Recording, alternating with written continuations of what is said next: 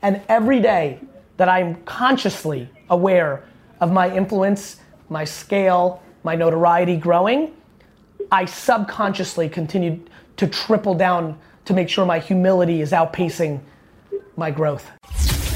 This is the Gary V audio experience.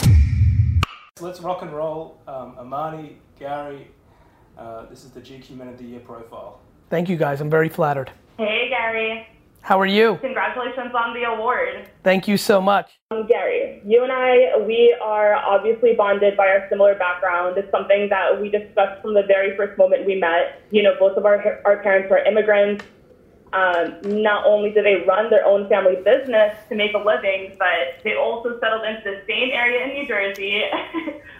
Very middle class America, a lot of ethnic pockets. How did that experience lead you here?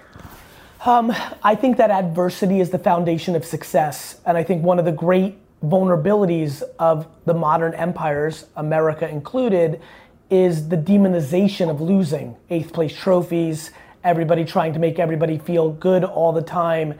I have this great honor completely on the backbone and on the steps of not being handed toys, having to work for what I was given, getting into fights, you know, all those adversities in Queens and Edison, New Jersey, and being an immigrant. And not to mention, and this is something that I've always felt towards you as well, it's a very subtle thing, you know, let's just get right to the punchline.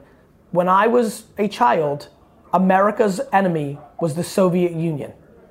And when I would go into class, this is something I very rarely talk about, and it is absolutely why I feel an incredible connection to my Muslim brothers and sisters. When you are America's current enemy, it's a very difficult framework to navigate in when you live in America. And so that's what I had. Maybe not as obvious by my appearance, and so I would argue easier. However, nonetheless difficult for me on an every single day basis. I got into many fights and got picked on a lot for being Russian, for being, I was called a commie spy 4,000 times in my life. D-Rock's sitting in this room, he's never heard me say that once. So I'm here because of adversity. I really believe talent, all that other stuff, but how did that factor into here? Adversity's good, especially when you accept it and understand it and are grateful for it. And that's how I answered that question. So then, of course, naturally, the next question would be how? You know, like when you look back at that whole journey to becoming so influential in your industry today, what was that constant variable that you see for your success from those early days? Perspective. You know, I think both my grandmothers always would talk about health. You know, my father lost his dad at 15, my mother lost her mom at 5, and I think that affected me quite a bit. I think I feared losing my parents quite a bit. I think a lot of my strengths and shortcomings actually are predicated on that. And I feel as though I to this day speak quite a bit actually now out loud about the gratitude I have if everybody I love when I wake up in the morning is alive, and then every business loss, every judgment casted on me by somebody important, every adversity, every minute, being late by 20 minutes right now, all those tiny things that a lot of people get stressed about, I'm just incapable of. Health over everything. And so I think that shapes my perspective to gratitude and happiness, which then fuels my energy to accomplish. You know, I completely feel that. I mean, you know, for myself as well, going through that adversity on the entrepreneurial journey, you know, I recall like right before Muslim Girl got its first investor, I was having like this moment where I had used every last penny to my name on this venture. I could no longer afford rent. I was couch surfing, friends of a friend's places. You know, I had this one moment with myself that I recall when I was like in a dark basement with no electricity somewhere in Paterson, New Jersey. Yep. And I was like sleeping on a dirty ass futon. And I asked myself, you know, like how much more can I take? You know, like how much longer can I last? Going through all the adversity that you faced to get here, did you ever have a moment like that? No, I didn't. I was too good at making money. You know, that's just, and even better at not spending it. You know, I'm so good like that. That's a talent of mine. And so, you know, I saved all my money. I didn't buy stuff. I built a huge baseball card collection. I sold it. I always had money because that is my talent, you know? And so, no, I did not. However, my version of that was more mental. I got really aggressively bullied by teachers and parents in my high school years because they probably saw a kind, talented kid who was failing so miserably in the way that they scored the world, which was school, that they really put a lot of pressure on me in their words, in a way that probably came from a good place in hindsight. But it put a lot of pressure on me mentally when everybody said you're gonna be a loser, you're wasting your talent, you could be doing so much more, you know. It's right there. It's right there. I mean, this is real life. You know, I tell stories. This is why I got there. I'm showing my report card right now. I think that when people hear I was a bad student, I don't think they understand how bad. My class rank was 243 out of 254. There was only 11 people that were worse in my high school class out of 254 people. And you know, obviously, I've had disproportionately more success than probably the combination of class, let alone individuals in it. And not in happiness, because so many of them are happy, thank God. But I knew what I was, and I knew what I was gonna accomplish. And so, it was was it always like that? Yes. Like, because everyone knows your entrepreneurial stories, having started like with taking on your family's wine business, right? And like growing it to millions of dollars in revenue. Yes, was it the sudden burst into entrepreneurialism? So listen, here's my true narrative that people are confused by. As a kid with no money, starting with lemonade, making $1 then $2, my parents never gave me money. I never got $1 in allowance, right? My dad lent me $1,000 when I started my business to add to what I had, and then I paid it back within a week because it didn't even feel good, and I was like, that. And so my parents never gave me money, and then I have money, $8,000, $10,000, and then I go into my dad's family business. And then I had my next adversity, which is from 22 to 34, I built an enormous business. I had no social life, and I owned none of the business. And at 34 years old, I leave my family business to start VaynerMedia, and I have nothing. Absolutely nothing. Because not only did I build a huge business for my dad and my mom and my family, but I also underpaid myself to reinvest in the business. So I wasn't even compensated properly for my executive prowess. You know, some could say, well, I've built businesses for other companies. I'm like, cool, at least you got paid $400,000 a year, $800,000 a year when you took something from 3 to 65. I didn't get even that. I was treating it as if it was mine. But that doesn't, I used to resent my dad a little bit for that. I'm happy to admit that. But that's because it happened in 2011, 12, 13 when I was stuck in this startup world. And I needed to remind myself that I was in a family business. And every family business of immigrants in America is the old man or the old woman owns it until they die and then they give it to the kid. So it wasn't that they were doing anything different than anybody else. It was that I was so special. And that's just the truth. Not a lot of kids go into the business, take control, and explode out of it. So, and then, by the way, and then my next adversity started. I started this business with my brother 50-50 when I had all the leverage, and then he left early, and I had to buy him out. And so like, I am a story at adversity when it comes to the financial part. But my brother, but my brother gave me what I wanted: control and respect and acknowledgement that I was the alpha. You know? Yeah, I mean, I think that's a huge center part of the conversation, right? Like on a personal level with like entrepreneur stories and kind of like how it plays out across society too, right? Because there's also all these conversations right now about like ownership, about generational wealth, especially for our minority communities and how they're building themselves up. And as the man of influence, I'm curious what your perspective is, you know, as you're looking at the national landscape right now, like what do you think, like when it comes to accumulating that influence, is there something people are getting wrong, or like where should we be directing our attention to really push back against that adversity and progress change?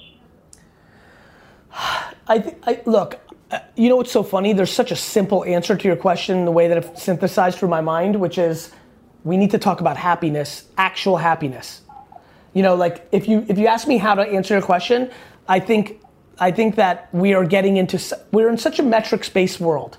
How much money do you make? How many followers do you have? You know, everything's so mathed out in this tech world. This is why I'm advocating for the incredible, and I didn't invent it, I only followed the story once it happened. I think Instagram eliminating the like count in Australia and Canada really caught my attention because I think it's an unlock to creativity and happiness. You know. Oh, so you're in favor of that? I'm in massive favor of it. Interesting, okay. And it's really interesting. A lot of people are confused by that because I'm at the top of the sphere of it, and I'm like, that doesn't change my opinion of what brings value to people. I don't feel like it's detrimental to me. I feel like I think it actually fulfills my thesis, which is be creative, do what you want, be happy. So, you know, when I think about generational wealth or things of that nature, like the amount of trust fund babies and third generation wealthy kids that I know that are the most miserable people on earth is enormous. I actually think, I remember judging Bill Gates and Warren Buffett for giving away all their money because I came from nothing. And now I understand it way more. I actually think the great curse that most parents give is too much money to their kids. Well, you kind of like hit the nail on the head, you know, where we kind of are really sizing each other up by such superficial metrics at the moment. You know, like everyone's talking about influencers, right? Influencer culture. And, you know, you speaking about being at the top of the sphere of it, you know, you're very much connected to a lot of influencers and like that whole culture. Like when I was walking into your office last week, I was walking into our meeting at the same time as like the Shadisha was walking out. You know, so I'm curious what your thoughts are on that, right? That you've made it very clear that influence doesn't come down to a follower count. So what is your definition of a truly influential person? You know what's funny? I don't even know if I have an answer. I mean, I have some sort of answer, right? But I actually don't have passion behind it. I actually have no passion behind, you know, an influential person brings value to their audience, which creates a relationship with them predicated on value. Whether that value is they're so attractive that you want to look at a model, or they make you laugh, or they give you a mindset shift, or they give you a tactic on TikTok. I don't get to judge why somebody becomes influential. The audience gets to judge. That's fine. That's cool. That's whatever. I think what I think I do extremely well is I counterpoint my own points. I always say that I'm a contradiction. Like, I believe influencers really matter. I was right. I was right 8 years ago when I was yelling about that. It's happened. People have amassed followers and people want to tap into that attention, right? At the same token, if you notice, once I establish that and it becomes acceptant, all of a sudden my message starts changing to the counter move of that, which is like, hey influencers, don't get too high in your own supply. Who are you? Treat people with kindness. This could go away. Make sure you start building your audience in other platforms. I'm constantly doing that. I'm right about trends, and then I start to help the people that have benefited or aspire to it to understand the counter issue of that trend. There is always a reaction to something that happens. And many things start pure and then get tainted with success. I would argue, I had a conversation with somebody yesterday, and it got into humility, and it's so interesting to me.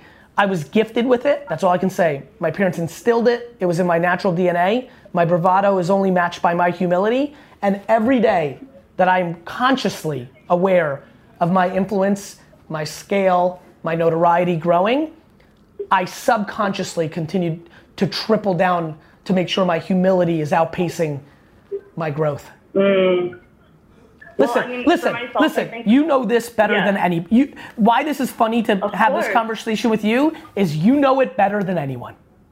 Yeah, no, and I was just about to say, you know, like one of the coolest moments in my entrepreneurial journey so far was having the opportunity to meet you. You know, like walking into your office for our first meeting, someone I had admired for so long when it comes to the whole hustle and everything, and literally walking out of there having you as my business partner. You know, you became an investor in Muslim Girl and also an advisor and mentor to me. I'm curious what kind of influence you saw in Muslim Girl. What was the last part? I want to make sure I heard that. What kind of what? what kind of influence you saw in Muslim Girl. You know what's funny? So what I saw is, when I think back to it, was I just intuitively knew that there was value that you could bring to the table, and more importantly, and it's really manifested, I had a funny feeling that nobody could help you more than me.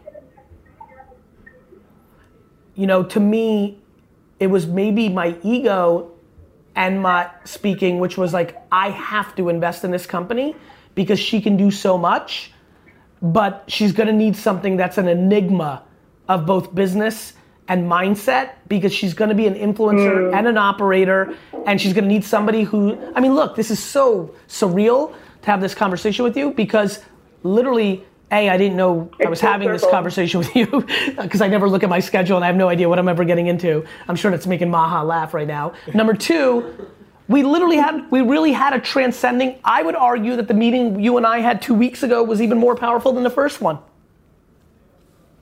Wow. Because the first one, a lot of people believe in you because you're charismatic and you've got it. I think the meeting you and I had 2 weeks ago was the manifestation of what I actually talk about. Yeah, no, it's definitely come along. I mean, especially with your support, like everything has come, you know, to this point that I don't think any of us really could have imagined. And especially for you, I think we always could tell that, you know, your heart was in the right place when it came to like working with us. And especially, you know, with everything that you just talked about, you know, with your influence that you've garnered, with the adversity that you've experienced, and kind of like what you're witnessing us go through as a Muslim publication right now, you know, as Muslims in today's political era, you know, what does it mean for you to use your influence to support underrepresented narratives like mine? It means that I'm giving back to the thing that put me on. My story is very simple. Everything was wrong except entrepreneurship and communication. And I use those things to build a happy life. And the fact that I'm in a point in my life where I can give back, it matters to me tremendously. Like, it's very easy for me to be a conscious human that cares about humanity, that when you walked into my room, that I genuinely believed that you needed me on your team, and that your story within your community and the greater community of humans was a story that needed infrastructure behind it to navigate. And when I think back to the 4 or 5 meaningful meetings we've had, or phone calls, or those transcending moments when you had your most difficult times or where you needed me to step up, that's what I'm way more proud of than intuitively knowing you had it when you walked in. Because you know your truth. You know other people were enamored by your energy, but then weren't there. Yeah, that's so true. That's it. So what does that mean? Is that part of the MO? It's yes, you know, yes.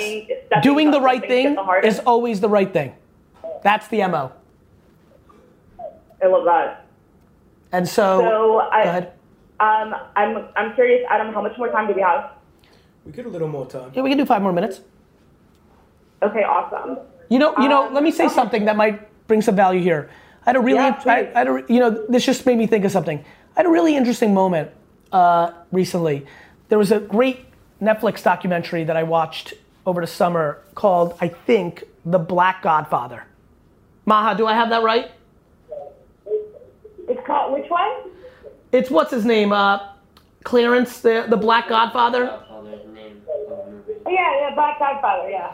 So I watched that because I love documentaries, and we're different. Yeah. But there was nuances in there that made me feel really, really, really happy. And I was watching it, and Maha, and thinking about that, and then thinking about this like conversation right now. I remember watching it and saying to myself, "Oh, like there's gonna be a documentary made, like, Amani, all the good stuff that I do, like the real that I do, nobody knows about." There's no content. Real dudes move in silence. Yeah, which is really wild because I put out so much stuff, so I'm confusing people. He was really actually in the shadows, right? I, on the other hand, am playing this weird rope-a-dope where I'm at the top of the sphere of awareness, but the most noble actions of who I am are actually in the shadows. I don't even think I know. You don't? So then, Gary, I'm curious. How do you find ways to stay connected, like to the community, and find ways to stay grounded with everything that's going on? Well, by listening. I read an enormous amount of comments. I watch what people consume. I have an obnoxious amount of conversations. There's not an influencer on earth that is more in their community than me, and I'm actually busy because I respect and obsess over my community in a way that I just have not seen anybody else do. I don't know what else to say. I really don't. I feel it's a little bit of an audacious statement, but there is something clearly, deeply entrenched in my soul that is petrified to ever sell out, which makes me feel like I overcorrected in my kindness and human. I don't know what else to say. Like that's I'm trying to analyze me from afar, like my only something is happened or in me that is just petrified of hypocrisy or being full of that just has completely just makes me happy. Honestly, and by the way, back to staying grounded. Staying grounded. It's predicated on that. Like I don't even know any other option. I just don't know. I don't know. It would scare the living out of me for somebody who actually knows me to say something bad about me. They could speak to my flaws or shortcomings, which I have plenty of, like anybody else. But my spirit, my intent, my humanity, no way. I mean, one thing that I said to you in person the last time when we were together, I told you that one thing that really sets you apart from any other investor that I've worked with is that every time we link up, I step into your office, wherever, first question you ask me is, Amani, what's going to make you happy? What will make you happy? And that's kind of like your approach to everything. And so I kind of want to take the opportunity to ask you, turn that lens back on you and ask you, Gary, what makes you happy? Well, what makes me happy is knowing that I'm giving more than I'm taking. It just does. It's also my kryptonite. It's what allows me, and I'm very self-aware, and I'm a communicator. I am absolutely aware that in my 80s or 90s, I could become a very resentful old man. I genuinely believe that right now. And I'm trying to do actions in my 40s now to curtail that. First way to fix something is to acknowledge it. I believe that I give so much, and I've already sensed certain resentment times with my dad, my family, like I have, that I'm like, oh, wait a minute, I need to be careful here. I live on optimism in the future, thus I'm always willing to not take as much because I've got more time. I'm the more talented one. I can always do it. And I think when I get to 80, 90, or if I get terminally ill, I always get scared about getting terminally ill because I feel like I am so optimistic and happy for the future that I could go into deep depression. And so I think about that. I think my vulnerability is my gift. And so what makes me happy is giving more than I take, but I want to be more thoughtful about that going forward because I also don't want that to lead to, resentment down the stretch when I don't see as much time or I don't have as much energy, Totally. Okay. Well, I'm afraid we're running out of time, so I kind of want to close out on one last question, kind of to wrap up. And, as we kind of look out into the horizon, out into the future, given that you are a businessman and such a successful one at that, you run a major corporation, also have your hand in so many other companies. As we look at all of the conversations happening around social good and progress, I'm wondering if you see a solution, one of the things that has continuously come up is the concept of boycotting businesses that aren't toting the morals that we want to see in society. Yeah. I'm wondering where you stand on that. What do you think is effective moving forward for us to push for the world that we want to live in? By individual actions. And also the role of businesses in doing that as well. By individual actions. I don't like to impose my altruism on other people. I think we've become way too judgmental without context. And my answer to your question is we need to lead by action, not by words. Everyone's a tough guy on social. Do you know how many people hashtagged boycott XYZ but are now using that? So my point of view on this is when we start having conversations where it sounds like you all should or we should, for me, and by the way, I admire ones that rally, but I like to, for me, I like to do it through action, through my truth. And so I'm gonna focus on what I can do about it, and I'm gonna act that way, and I'm not going to cast judgment. I'm going to speak about my passions. I'm gonna I do it through my actions. There are plenty of my friends, and I don't know if I would use friends. There are plenty of my acquaintances, to even warm acquaintances, that I know deep in their soul that they don't like that I invested in Muslim Girl. I have to know. I have to know that truth. I know that there's enormous amounts of insecurity in the world that leads to hate. So I believe that. By the way, I don't know that to be true. Nobody's ever told me. I just know how the world works. Mm-hmm. And believe it or not, as much as that disgusts the out of me, I can't even think about that. That's defense. I'm offense.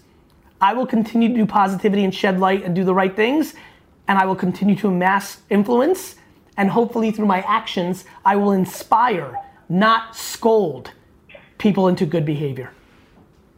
Mm-hmm. So it's hanging on to those values in your actions, despite any type of adversity you might face. Yeah, and by the way, it's less about adversity. It's not like I'm facing anything. Not one person has ever said a single thing to me about investing in Muslim Girl or anything else I do. I've actually had way more people on my social liberal scale tell me what I should do versus the other way. Way more. Gary, you should not invest in companies with plastic. Okay. Gary, you should not invest in that company, they make plastic straws. Okay. Gary, you should not do that. That person once voted for, I get far more pressure from my social left friends than my conservative right friends. Much more, by the way. But that will not change my behavior. And I think we're in a keyboard warrior culture, and people are full of shit. They try to look good in public, but their actions don't match it. And I think there's a lot of devastating hypocrisy in our world. And I don't think you ever make change by telling people how to be. Is that like the double-edged sword of social media? No, social media is a mirror. It's a double-edged sword of people. Wow.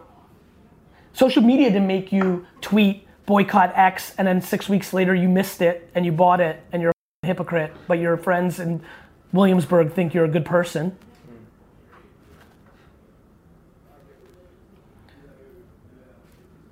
Awesome. It's a very powerful thought. We need to have a very thoughtful conversation. We're trying to impose ourselves on each other. Worry about yourself and do the right thing. I promise you, bad guys always lose. Thanks guys for listening. Please, please, please share the podcast and make sure you've subscribed, because a bunch of you aren't subscribed. And more importantly, a bunch of you listen every day and haven't told your friends it's the best podcast in the world. I'm watching. Have a great day.